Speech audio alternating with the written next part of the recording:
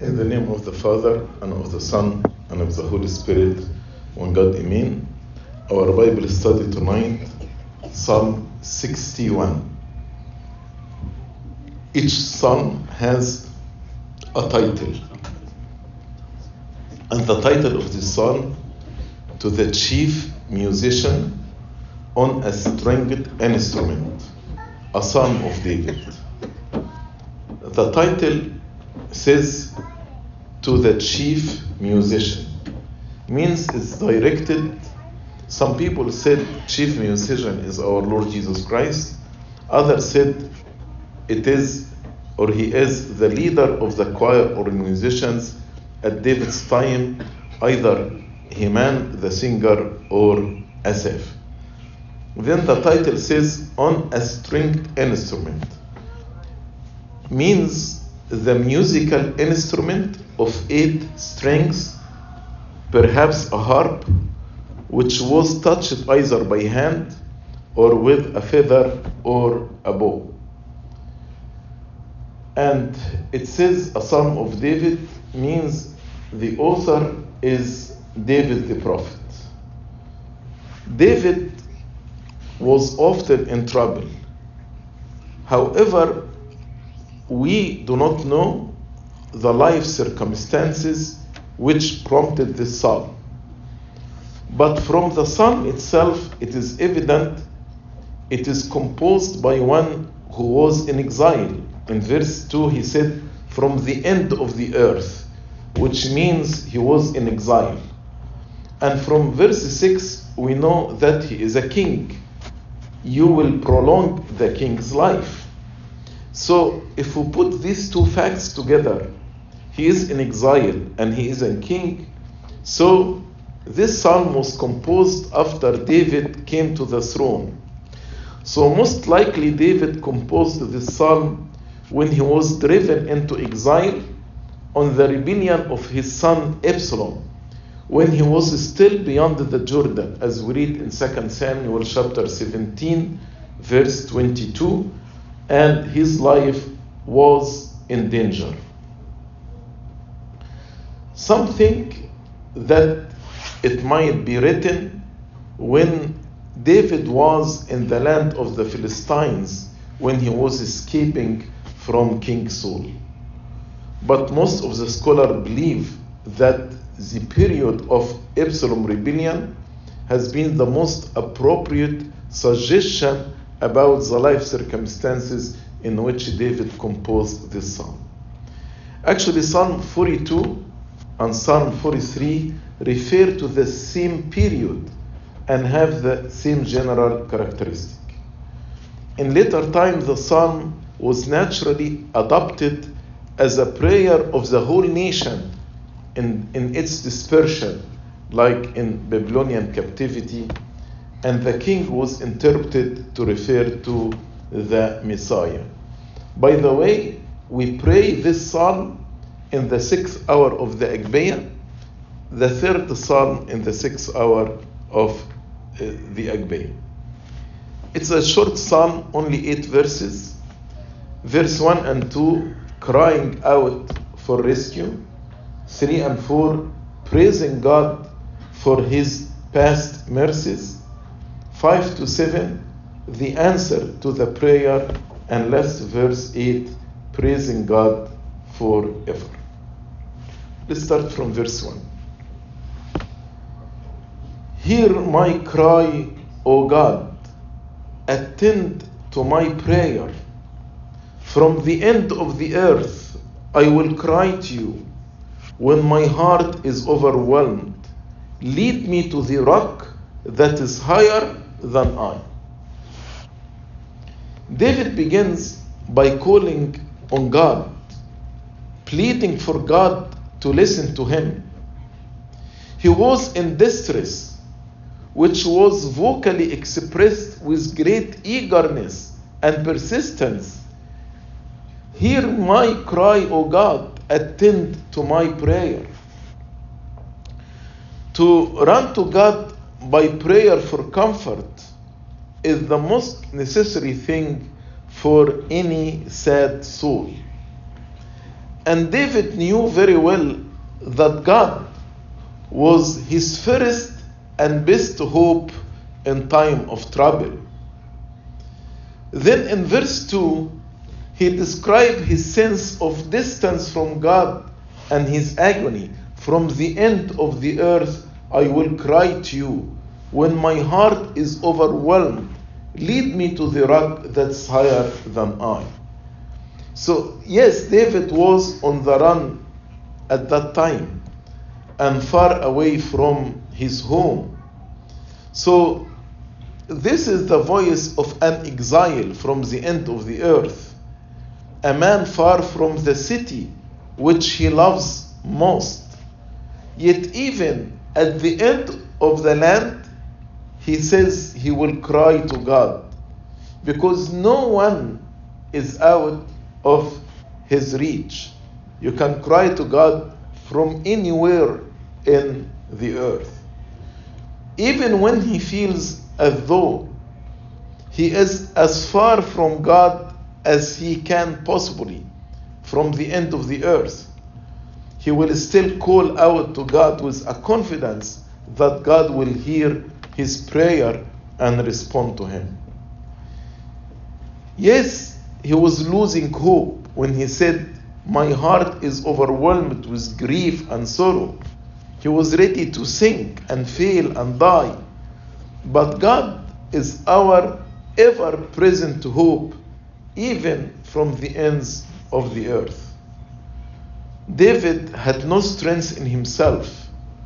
If he depended on himself, he could not be safe.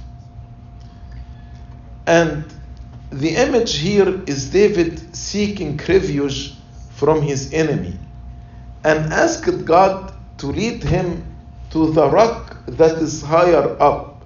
Lead me to the rock that is higher than I.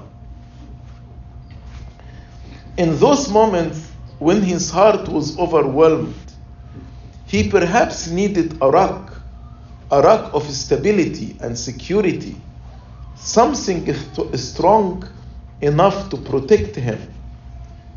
He needed a rock that is higher than him, a place above himself, meaning above his wisdom, above his abilities. And he knows that he cannot go to this rock by himself. That's why he is asking God to lead him to that rock. David was unable to get to the firm-footed place, the rock, above his crisis on his own. That's why he said, lead me to a rock higher than I. Some believe that David, when his son Absalom rebelled against him and he had to escape from Jerusalem, became as though expelled, rejected, and exiled to the end of the earth. But David knew that salvation was out of his reach, so he prayed to God to lead him to the rock of salvation that was beyond his grasp, and the grace of God would lift him up high, where no one can reach him or touch him. Of course, the rock that David desires and longs for is God. God himself is our rock. And Christ, as we read in 1 Corinthians, Christ is the rock of our salvation. God's power and his promise are a rock to us that's higher than we. The word rock symbolizes God's strength, because his strength, his power, his promises are unmovable and unshakable. His power, his unchanging stability, his limitless might are our rock. He is the rock of salvation. He is the rock eternal. He is the rock of Israel. He is the rock of refuge. And upon this rock, God built his church. So this cry of David could be of the people captivated at Babylon in dispersion, far away from Jerusalem, who cried to God in their grief, with their heart abiding on the rock of hope. The same prayer could be the cry of someone taken over by the devil and feeling far from God. Lead me to a rock higher than I. Verse 3. For you have been a shelter for me, a strong tower from the enemy. I will abide in your tabernacle forever. Verse 3, in the past, you have been a shelter for me, a strong tower from the enemy. Verse 4, in the future, I will abide in your tabernacle forever. I will trust in the shelter of your wings. Selah. David remembered that God had answered such prayers in the past. In the past, God himself had been a shelter and a strong tower for David. A strong tower from the enemy, from Satan, the devouring lion.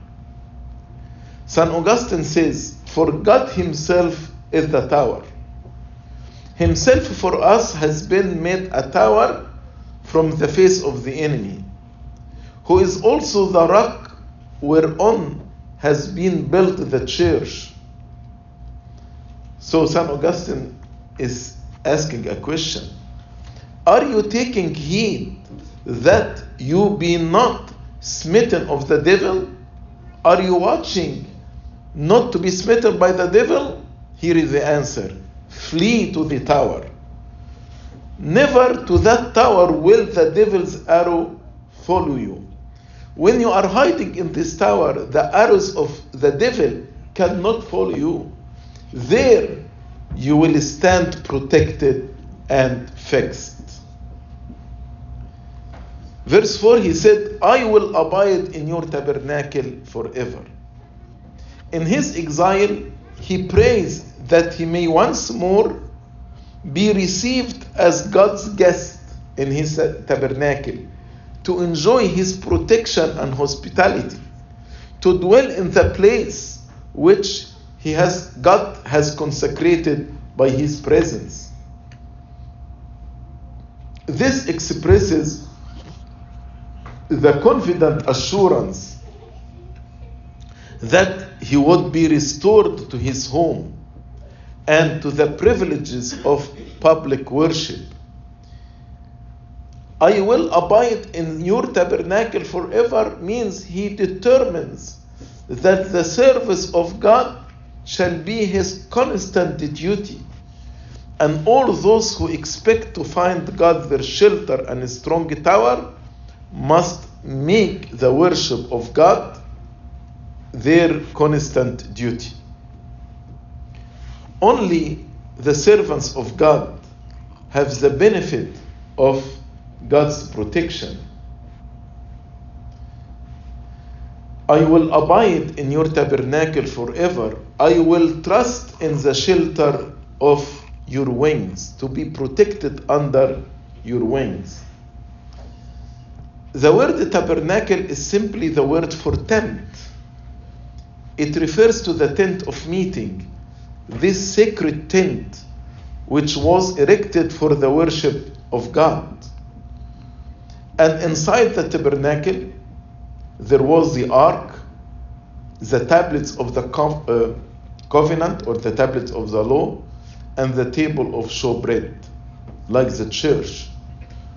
David regarded it as a great privilege to abide near that sacred tent, near to the place of public worship, near to the place where God was supposed to dwell. So David speaks of abiding in God's tabernacle forever. Why forever?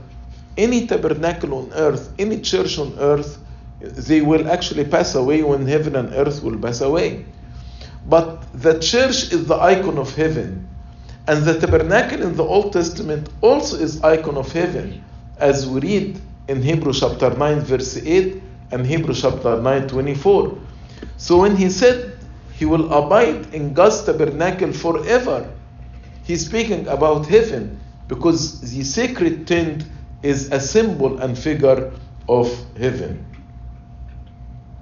Then he said, I will trust in the shelter of your wings.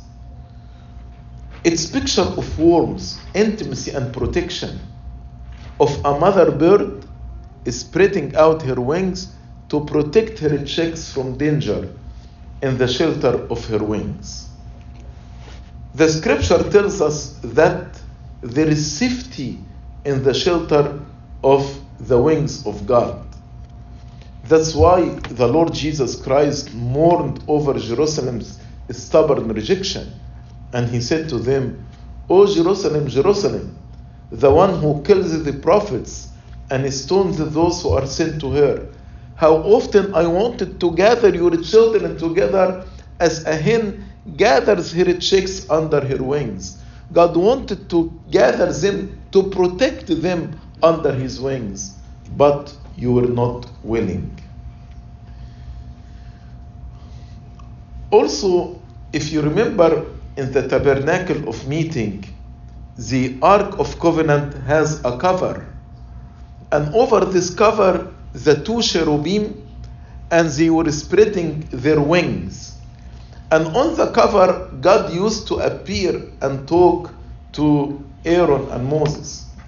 So under your wing can mark the interior of God's tabernacle of meeting and the mercy seat of the Ark of Covenant, which include the design of the cherubim spreading their wings. So he say, where you appear under this wing, I am taking protection in you inside your church, inside the tabernacle of meeting.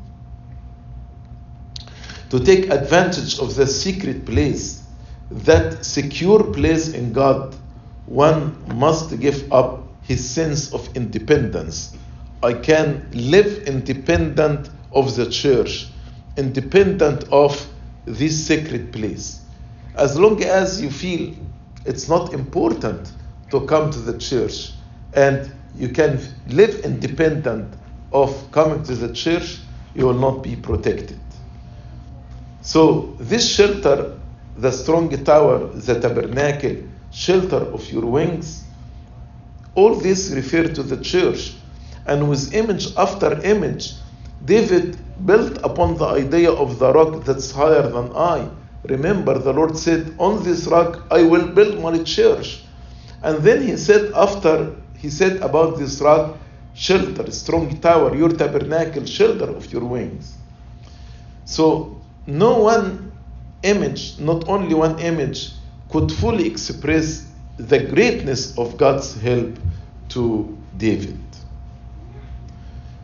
Verse 5, for you, O God, have heard my vows. You have given me the heritage of those who fear your name. You have given me the heritage of those who fear your name.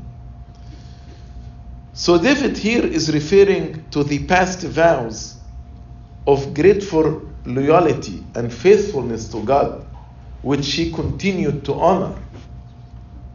God heard these vows and responded to them, giving David rule over God's people when he said to him, you give me the heritage of those who fear your name.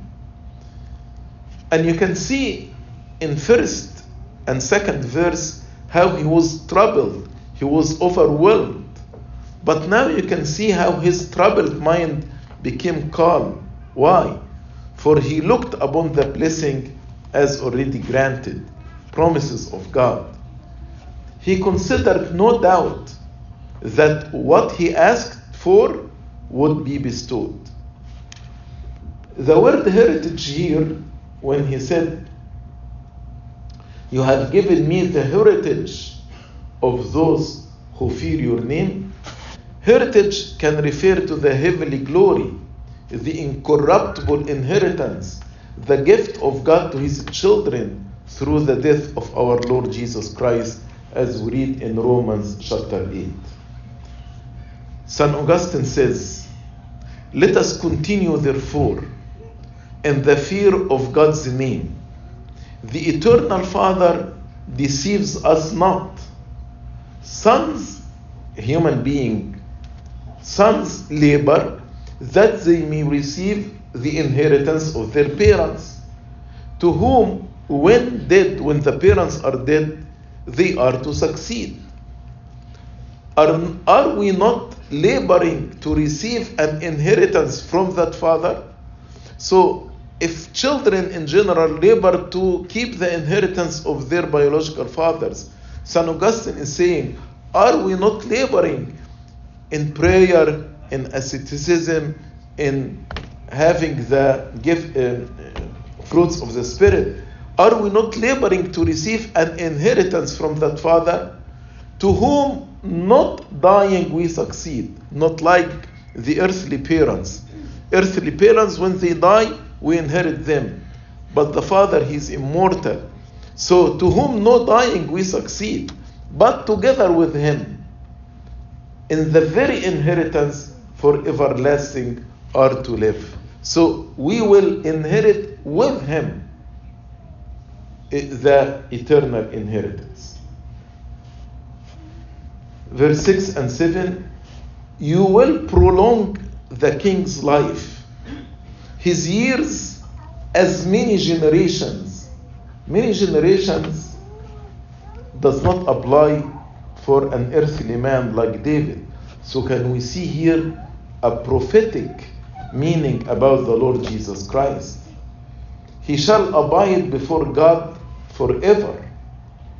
Oh, prepare mercy and truth, which may preserve him.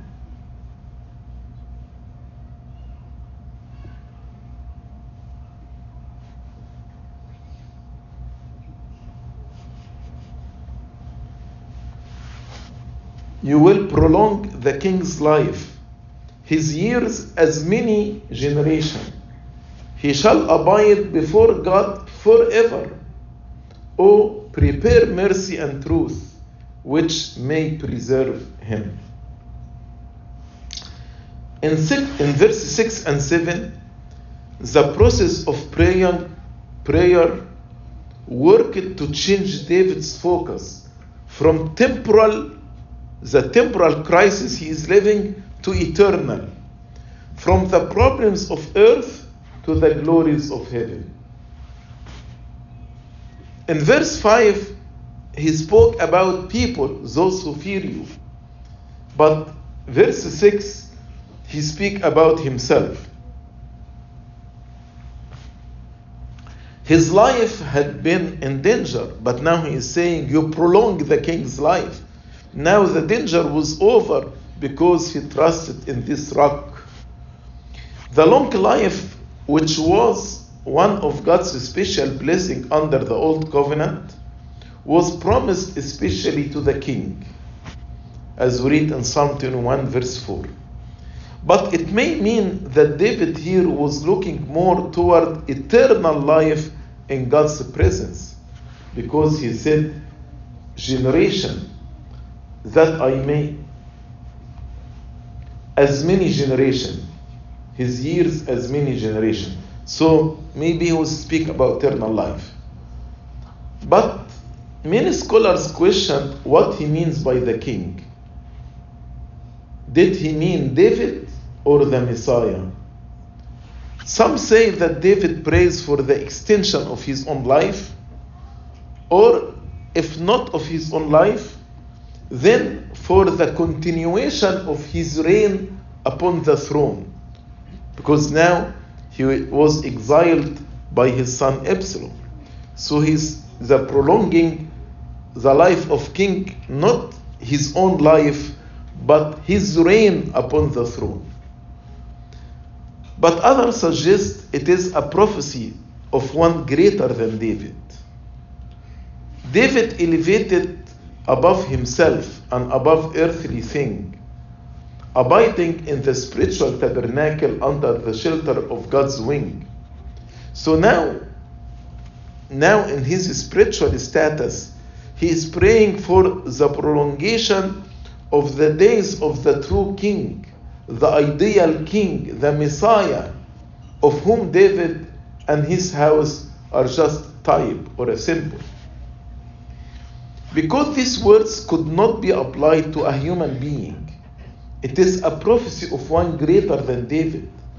That's why the Targum translation interpret king here by King Messiah. Also, St. Augustine support this meaning. St. Augustine says, "This is therefore the king of whom we are members, because he is the head. A king Christ is our head, our king. Thou hast given him days upon days, not only those days in that time that had end, that time here on earth, but days upon those days without end in eternal life." Verse 7, "He shall abide before God forever. He shall sit enthroned before God forever." An allusion to the promise of eternal dominion to the house of David, enjoying his protection, the protection of God.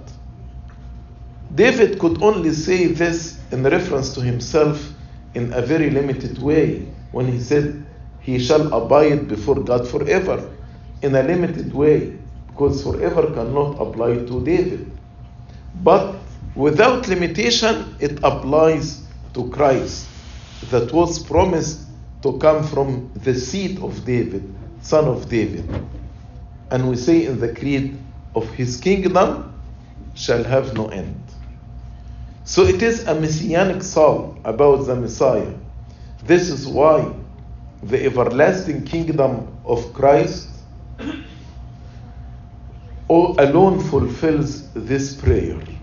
And I told you we pray this psalm in the 6th hour. In the 6th hour, we remember the crucifixion of our Lord Jesus Christ. And we say the throne of God is the cross. As on Good Friday, on the 12th hour, we chant the hymn, "Your throne, O God, forever." That's why the church chose this psalm. So when we are looking at Christ on the cross, we say to him that you will prolong the king's life, his years as many generations. He shall abide before God forever. Then he said, "Prepare mercy and truth, that which may preserve him."